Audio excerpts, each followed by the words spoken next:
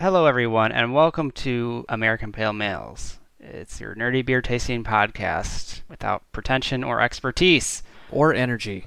Yeah, it's going to be an interesting one tonight. I'm one of your hosts, Michael, and with me is the justifiably irate. I'm calming down, but I'm Jeremy. It's a big weekend coming up, Jeremy. I know. Many beer brags to be established. Now, on-air production meeting, I guess. This might be the first one of those we've ever had. Yeah, okay. Do we want to just surreptitiously record people as we're traveling around? It just, I realize it'd probably be extra work on your half, but, beep out names to protect the innocent. Maybe we'll see. We'll see. Maybe we can do some roving reporting or some check-ins through the night. Mm-hmm. Maybe. I think check-ins during the afternoon might be a better idea. Oh, that's what I mean. Yes, the afternoon festivities. Yeah. I think I have a list of where we're going down, but I don't know what Steve all has in plan. Okay. Well, stay tuned for that question mark. We'll see how it goes. Mm-hmm. But for now, Jeremy, do you have a beer brag for me? I do, and it comes from Grub of the show. Oh. So she and the children were passing through on their way to Omaha the other day, and as payment for using my guest room, she gave me a beer from Hopewell Brewing called Side Salad. Michael, this was a style of beer I'd never even heard of before. A style? A style. What style is this? Have you had a grisette? I've not. That name sounds familiar, but if you ask me to describe it, I probably could not do that. Well, Michael, here's the color text from hopewellbrewing.com. Side salad is a mixed culture grisette with surprising complexity underlying its tiny stature. Blended from both young and aged wild ale, this beer is slightly tart, refreshing, and a little funky, a choice pairing with the main course. Oh. So I had never, I had never heard of grisette, as we've established, but a quick Google leads me to allagash.com, where they have a blog post about this. Okay. A grisette is a refreshing, low-alcohol beer with origins in and I apologize, the Hainaut province of Belgium. Grisettes are crisp, medium, or light-bodied, and citrusy beers brewed to be endlessly approachable. I think I would describe this as a session saison. Okay. It's very, very fizzy. It's got that barnyard funk, but it's not too overpowering. This specific one had a little... It kind of actually tasted like a green apple without having green apple flavoring in it, which was pretty solid. I have one left, so hopefully I will have one to split amongst folks on the trip this weekend. But we will see. It's very solid. So if you see a grisette around, I would recommend it. Very refreshing. Yeah, that sounds like something I might enjoy, especially for the season. I agree. It's fizzy and light enough and fruity enough to be endlessly crushable, especially in the heat. But I think it's also does not stray too far from the funk of the wild ales, I guess you would call them. Okay. What about yourself? What do you got for a beer brag? I had, not too long ago, a flagship chocolate oatmeal stout from Carbon 4 Brewing, a smaller local outfit. They make good stuff. Yeah, definitely. Interesting bottle featuring a very rotund cat with a 80s workout gear lying on a scale. It was nice because I haven't had a straightforward just stout in a while. It was a good revisit. Well done beer. It was rich, roasty, little cocoa flavor in there. I'd say you can veer in certain directions with stouts, and this one was more that chocolatey taste. But didn't go overboard or didn't get too ashy with the roast. Mm-hmm. So it was a fine beer. And which one is this called again? Diet Starts Tomorrow. I'm having a hard time finding this on their website. I'm sure it's there, but I'm distracted by all of these amazing logos. Yeah, they have some interesting one. They have Fantasy Factory is perhaps most well known or most eye-catching. There's a Threat Level Midnight coming soon. That's a s'mores stout. Oh, really? Do you get the joke, Michael? Threat Level Midnight sounds very familiar, but it's not landing right now. That's Michael Scott's action movie that he makes in The Office. Okay. Yes. Or okay. within the Office universe. Diet starts tomorrow. There it is. Yeah. Oh, what's that kitty doing? Yeah. Yeah. Big fat old kitty. So yeah, it's a good one. And now looking through these beers, I'm gonna have to look for more carbon for me. Throw one in one of our swaps, but Because we've done Fantasy Factory, haven't we? I think so. And we did that dusty We did Dragon Flute. Dragon Flute. Maybe not Fantasy Factory, Dragon Flute, and then the dusty, unlikely dusty. I can't remember what it's I called. think we did Night Call as well. Oh yeah. Giving So- you a night call.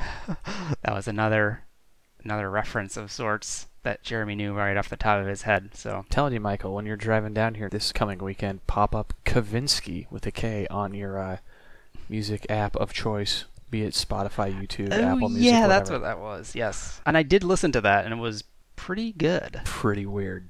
What would you call that? Not like house. It's not house. No, it's I think synthwave synth, is yeah. synthwave is technically the name, although I Okay. despise the term wave after anything. Yes. Tween wave, It's not quite tween wave, although I did just rewatch that episode. steamy nicks. Just fills her britches. Jeremy, remember about switching gears completely here before we go too far down that rabbit hole. It was in March. I think you were just God. watching TV and a hard seltzer Oh yeah. commercial came on the air and we kind of had an impromptu discussion about it. Well, this summer, hard seltzer is roaring up a storm. It's huge. It's a bit of a thing now, and I don't know Yes. how I feel about this. Right. So for some answers about it, we turn to Josh Noel, probably second favorite book author in the show, behind Stephen King, I guess. I mean, of the show, he's probably the only one that we've both read, like all of his books. Well, with it He's the being one. one. Yeah. He wrote a barrel-aged stout and selling out that Goose Island history book, but he also does articles for the Chicago Tribune. And this one's called "What's the Best Hard Seltzer? The Worst? Is it a Fad? We have answers." So there's some interesting facts in here about hard seltzer. As alluded to earlier, he mentions that it's astounding growth this summer in the past 6 months, and this was written in early July 2nd. The nation has spent $389 million on hard seltzer, which is an increase of 210% from the previous year.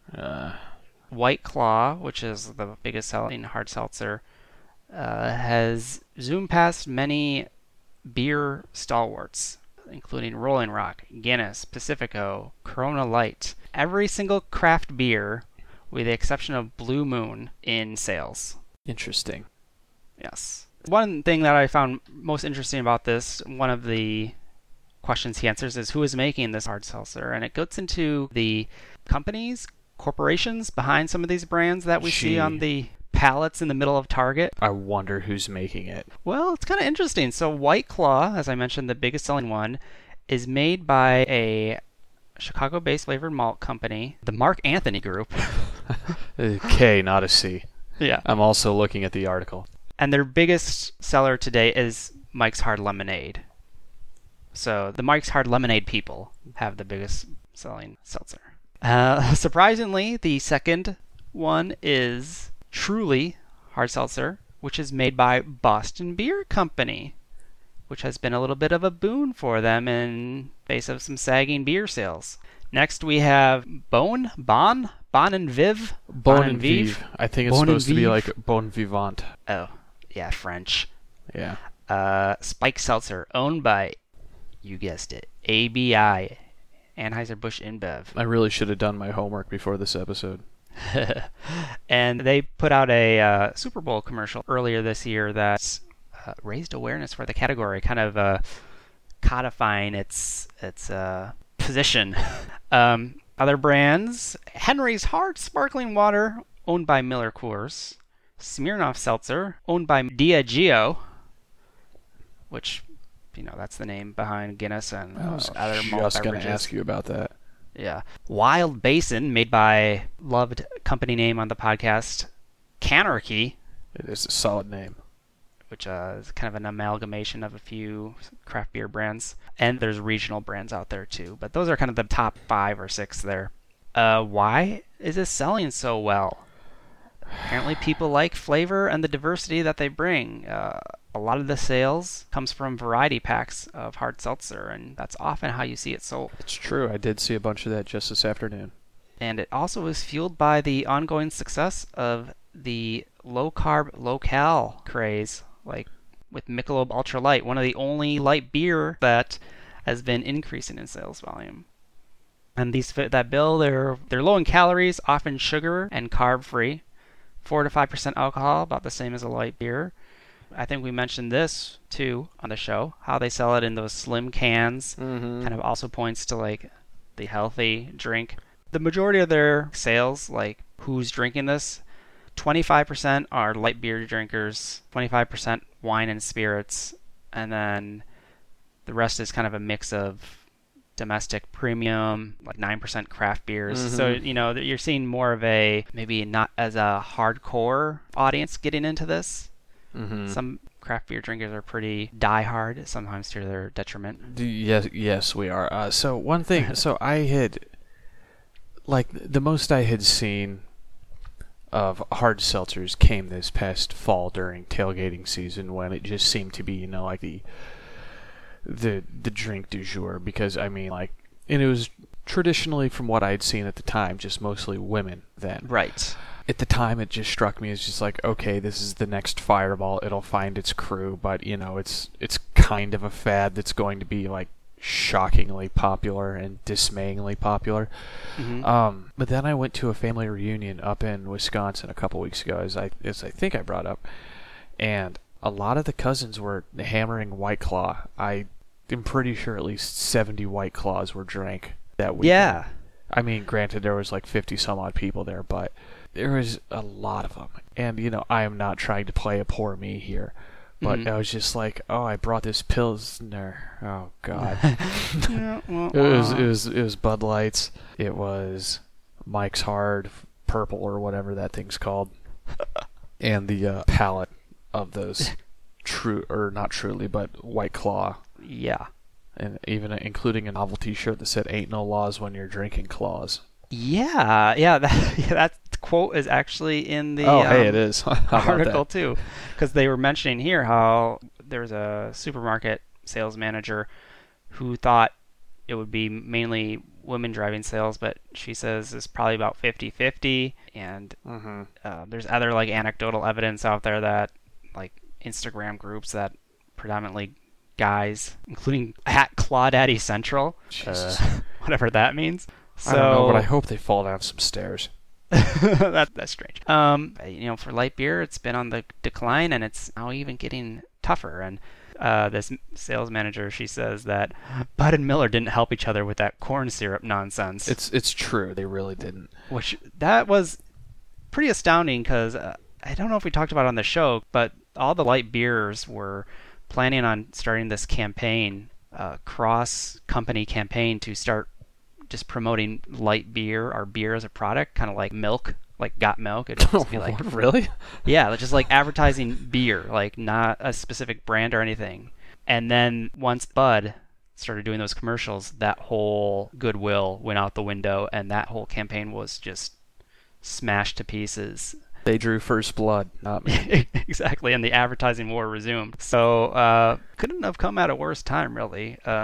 The most important part out of this article, I think, that brings it all home is, it says, here we are. Could hard seltzer create a similar disruption as, light beer did? This is usually the point in any hard seltzer conversation where one-hit wonders of years past are mentioned. Think wine coolers, Zima, or Not Your Father's Root Beer. Remember when that was a thing? Yes.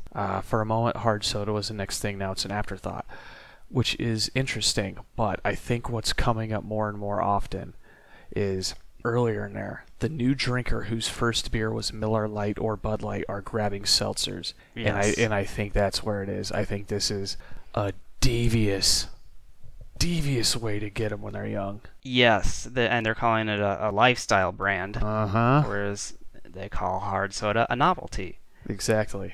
So, yeah. And presumably doesn't taste like garbage. I haven't had one. Yeah, I haven't either. I think I had a sip of one at a tailgate at one point, but I don't remember. Well, he goes into that too, about what makes a good hard seltzer. And he says, clean, well-integrated flavors with crisp, tidy refreshment is good, and false, cloying medicinal flavors are the worst. And there's plenty of those, apparently. He says White Claw has earned its status as the industry leader. Flavors are crisp and tidy, and they don't have a whole bunch of flavors. They just have, a few of them, which makes things less cluttered and confusing. Which the Truly lineup has lots of different flavors, and some of them are not so great. But Truly does have some good ones in its citrus versions. So yeah, he kind of recommends those. Apparently there's a few here and there from Bone and Viv, the not French one. An odd sulfur-like note. Yes, in their grapefruit one. He also says Press is pretty tasty. They have some sugar in there too that kind of adds a little zing. Unflavored Pure misses the mark with a finish somewhere between alcoholic heat and green olives. Yeah, that's a White Claw one, I think. So then the main question, maybe the elephant in the room for a beer podcast, is how does it compare to craft beer? Is it something that might interest the craft beer drinker? And the founder of the Beer Temple in Chicago, which I believe you have been to multiple on times. Occasion. Yes. He says his ultimate conclusion is, I like this quote, I don't know if they offer any real drinking experience. And then in the article, Josh goes to say, they don't. Yeah, they don't. Hard seltzer turns drinking alcohol into an afterthought. If I want a refreshing afterthought, I drink water or seltzer water. When I want alcohol, I want to revel in it to some small degree, whether a crisp Helles lager or 2 fingers of mezcal. No, thank you. I want an experience. Hard seltzer is mostly just flavor. That's what we want, but the flip side of that is only a few people want a drinking experience. A lot of people just want to get alcohol into their body. Yeah. So it explains there you go. An awful lot of everything. Right. When it boils down to that. So I think this potentially has staying power. It's hard. Maybe, it's so hard to tell.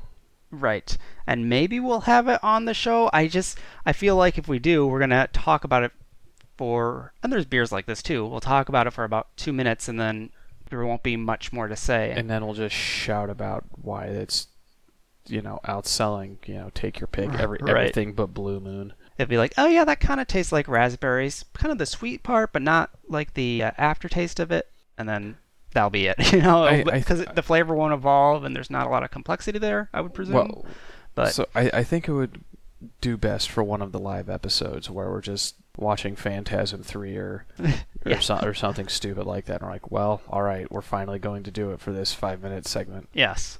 It's not a bad idea. Maybe get a variety pack and... No, we're not doing that. we'll get a tall boy and we'll split it. That's going... Yeah. Gasoline Alley. There you go. Maybe we'll find it in a haunted house or something of that nature. We'll see. But yeah, so that's the skinny on these skinny cans of hard seltzer. Oh my God. That was off the top of the dome. You should be ashamed. So Jeremy. Michael. Should we go back to beer? Should we get into the FDR so we can talk about what we like instead of talking about stuff that frightens old men? The FDR, wherein we find a seltzer, drink a seltzer, and rate a seltzer. Or in this case, a beer. Uh-oh.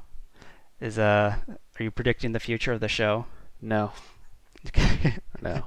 That was alternate 1985 there.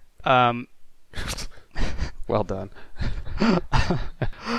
So, I will announce the beer that we have. Yeah, I think this is one for you to do. Yeah. We have from New Glarus... Okay, yeah, so the Iowa road trip is over, as we mentioned last week. So we've crossed the river. We crossed the river into Wisconsin for New Glarus Brewing Company's Dancing Man Wheat. And yes. Jeremy, I don't know if you can pull this up on the website. I'll read the flavor text on the bottle. I don't know if there's any stats on the website, which their website is sometimes sparse, but it is. Here's the bottle anyway. If you dream of wheat, this brew will get your toes tapping. Since 1995, we have brewed Bavarian-style wheat beers exclusively for the same great state that grows and malts our own Wisconsin wheat. In a world of posers, this is a true Hefeweizen. Naturally 100% bottle fermented and hazy. Expect this beer to cascade effervescent into your glass. The rich, spicy clove and cinnamon notes, will greet your nose while sweet fruit and wheat kiss your lips. Lick the foam from... This is getting a little obscene. weird. Yeah. Lick the foam from your mouth and admit sometimes you just gotta get up and dance. So the website itself, you just read everything that's on there. Basically, the only thing that's not in your spiel there is that it pairs well with brats, which I imagine everything from New Glarus pairs well with. Yeah. Beer Advocate tells me that the beer is 7.2% ABV, which seems Whoa. high. Which seems high for a wheat. wheat beer. I didn't realize that. Wow.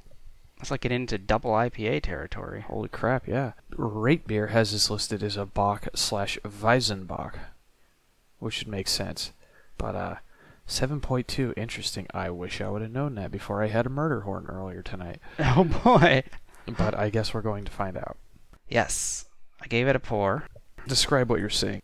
I'm seeing this beer cascade effervescent into the glass. There's a nice rush of bubbles in my authentic New Glarus Brewing footed Pilsner. I was going to say cup. Wow.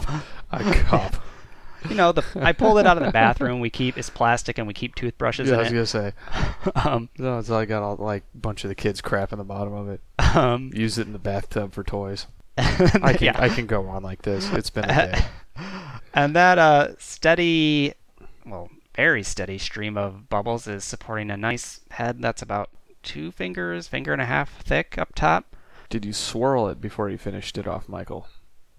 Oh, I should do that. I have a little left in there. That's right. Good call. Yes, there's some goo. One thing I've noticed, when I was in Wisconsin, I got a mixer of New Glarus because why not? Yeah. And one thing that struck me that I hadn't really noticed before, or at least paid attention to, is that all their beers are crystal clear. Oh, yeah, like the Spotted Cow. But this one... This one, especially when you do the swirl there, this thing's got some mad haze to it. Yes. And it's kind of a golden color, would you say? A deep straw, if we want to get esoteric, I guess. Yeah. It smells like a Hefe. Yeah.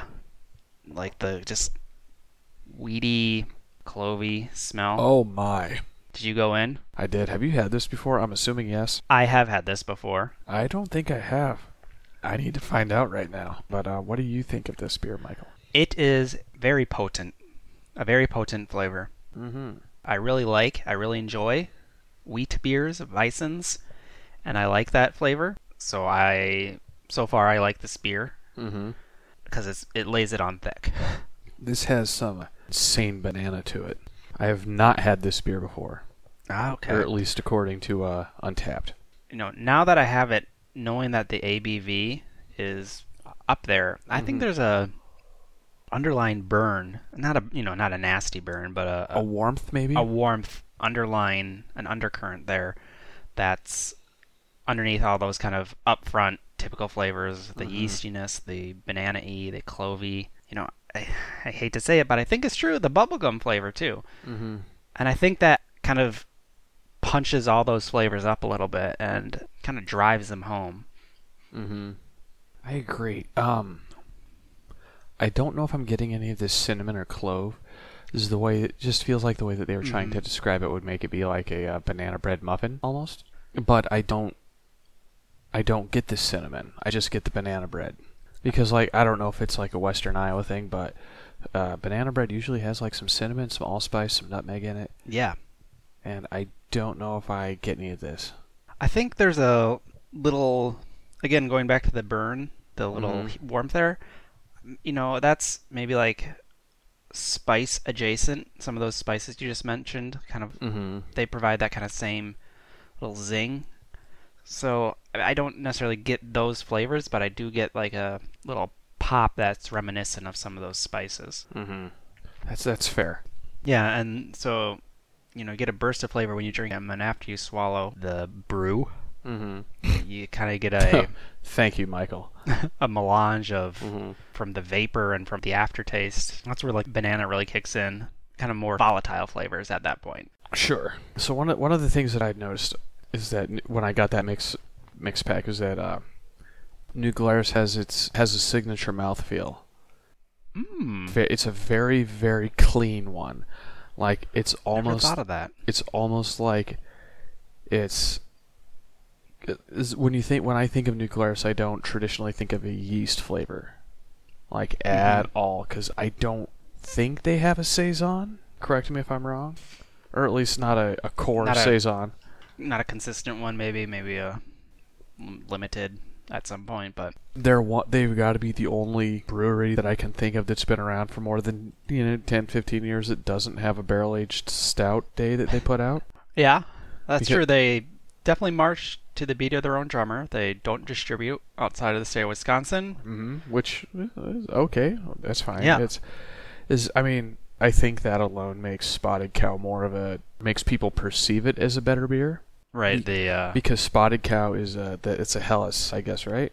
I've seen it Helles. I've seen it listed as a cream ale. Cream ale. Thank you. That's what I was looking for. But it's a perfectly okay beer. It's a fine yellow beer. It's not going to blow your mind, but the fact it's the Eric Cartman theory. It's like you can't have it, and that makes you want it more. Yeah. What's that, like Trapper Keeper or something? No, it's the one where he gets Cartman land. Oh, yes. And he buys an amusement park strictly to keep everyone out, but then he has to start letting people in little by little in order to pay for the upkeep and everything. Yes. And it's a brilliant. I mean, it really is a brilliant business maneuver. Yeah. Yeah, that puts them in the top craft brands list that we review every year.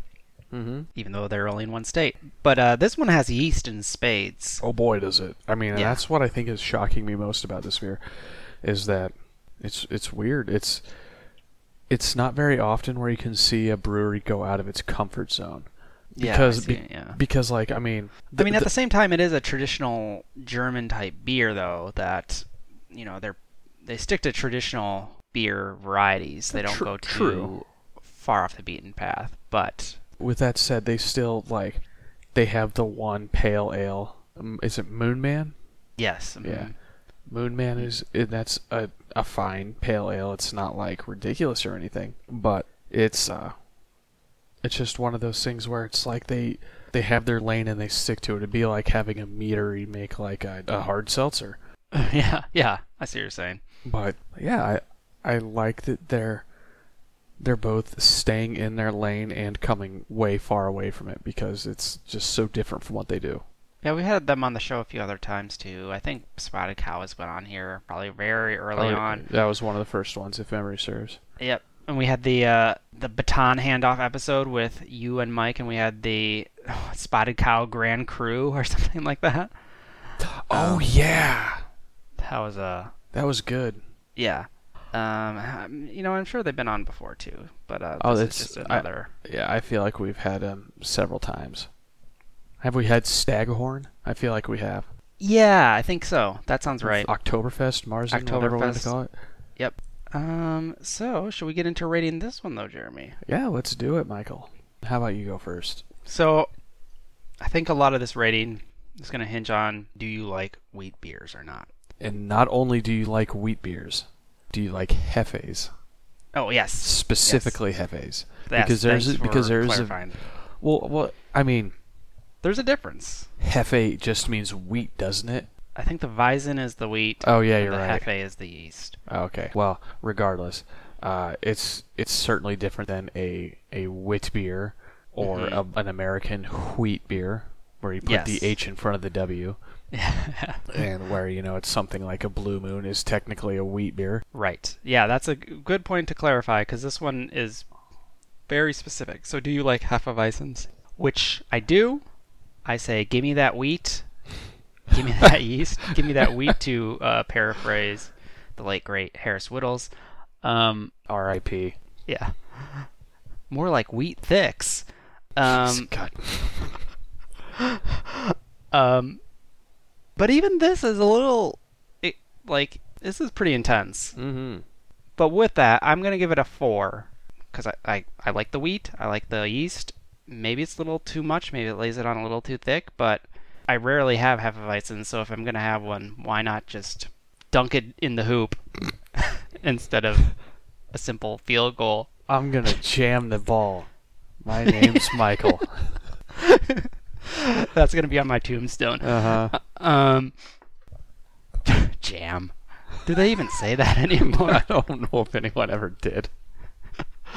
NBA Jam. I know, but no one ever said that. Yeah. It's a slam jam. It's a slam jam, yeah. Yeah, God. that's like something like the first like sports commentator who ever saw like a dunk for the first time. He's jamming it into the hoop. Jesus Christ, what is happening? You can't do that. Jeremy, your take. This beer it's exactly what you expect and not at all what you expect. So New Glarus they do what they do. You know, if you've had a New Glarus beer, you know what you're getting. You're getting a very, very high standard of quality, but it's not going to go insane with like a grisette or a hemp-flavored kombucha. If we're going back to that article, you're going to get a traditional German-style beer most likely, and they're going to do it well. And sometimes those traditional styles are not the most intense or wild, but they are done well. That said, this one's kind of wild. Yeah. I mean, for them and in general, like the yeast is crazy, and like I don't know if I've had one, but maybe that Grand Cru. I'll bet that one had a high ABV. Because if I remember right, that was like an Imperial Spotted Cow or something like that. Yeah, that's what was part of the Thumbprint series, that's where they get a little more... Where they go fruity. Yeah. Not literally. And sometimes literally. Where they go weird. That's a better way to put it. I really like this beer, and it's growing on me the more I have it because it's... I didn't know you were a wheat man, Jeremy. Well, I'm not, which is why it's so weird. Like... Before the great eye-opening, maybe I'm just old. Because like I find that I really don't care about a whole lot of anything anymore, and not in an anhedonia sort of way where I need to go see someone. Right. It's just like, you liked, oh God, what was it? It's like, you liked movie X, you're an idiot. And like, who cares? Right. Oh my God, who cares? It's like, I'll watch pretty much anything. Like, I'll read pretty much anything. I will listen to I'm more discerning when it comes to my music. But like I will listen to anything and generally not complain unless it's Old Town Road, which I still haven't heard. And I'm proud of that. Okay. Might break records. Number one. It did break records today, as of today. Oh, okay. It's been number one for 17 weeks because of a loophole that allows remixes to be counted as the same song. Oh. Which seems like nonsense to me. I'm not okay with that. But that's neither here nor there. Once again, who cares? Yeah. But I like this. The Hefes are probably at the bottom of my like reach base style rankings because I mean, as we've established, the vegetal green pepper beers are probably my least favorite, although even those are coming up. But I've been rambling. This thing is solid as Sears. I give this a 4.25. Nice. I really like this beer, and I kind of want you to bring me more. I could do that for you. You could, or you could just go get something like super weird. Yeah, assuming it's still on the, I think, is this seasonal? I think it's seasonal. Yeah. 4.25. Oh, okay. We turned it around, Michael. I was real concerned about this episode when we started. Well, good. In any case, it's another one down the gullet. Hit those social media plugs. Yes. You can find us on Twitter at APMPod, Facebook.com/APMPod. Email us directly, apmpod@gmail.com. I should check that. Also on Untapped, APMPod there, where host emeritus Mike keeps up with all the ratings. Thanks, Mike. Rate, review, subscribe on your favorite app or whatever you have going on. But I think that's about it. So we'll leave it at that. Yeah. So for Jeremy, I've been Michael. For Michael, I've been Jeremy. And this has been American Pale Males. Cheers. Cheers.